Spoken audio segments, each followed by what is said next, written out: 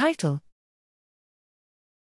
Post-mortem nasopharyngeal microbiome analysis of Zambian infants with and without respiratory syncytial virus disease, a nested case control study. Abstract. Background: Respiratory syncytial virus, RSV, is the most common cause of bronchiolitis and lower respiratory tract infections in children in their first year of life, disproportionately affecting infants in developing countries.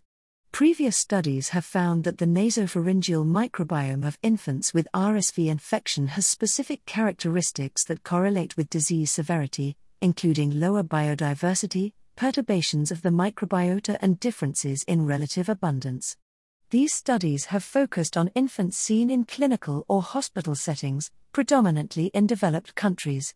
Methods: we conducted a nested case control study within a random sample of 50 deceased RSV plus infants with age at death ranging from 4 days to 6 months and 50 matched deceased RSV infants who were all previously enrolled in the Zambia pertussis and RSV infant mortality estimation (SPRIME) study. All infants died within the community or within 48 hours of facility admittance. As part of the SPRIME study procedures, all decedents underwent one-time, post-mortem nasopharyngeal sampling.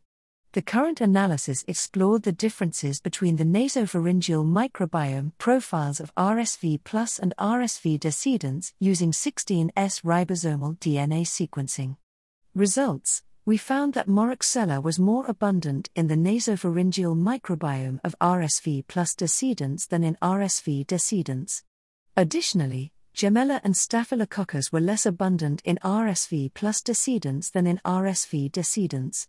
Conclusion: these results support previously reported findings of the association between the nasopharyngeal microbiome and RSV and suggest that changes in the abundance of these microbes are likely specific to RSV and may correlate with mortality associated with the disease.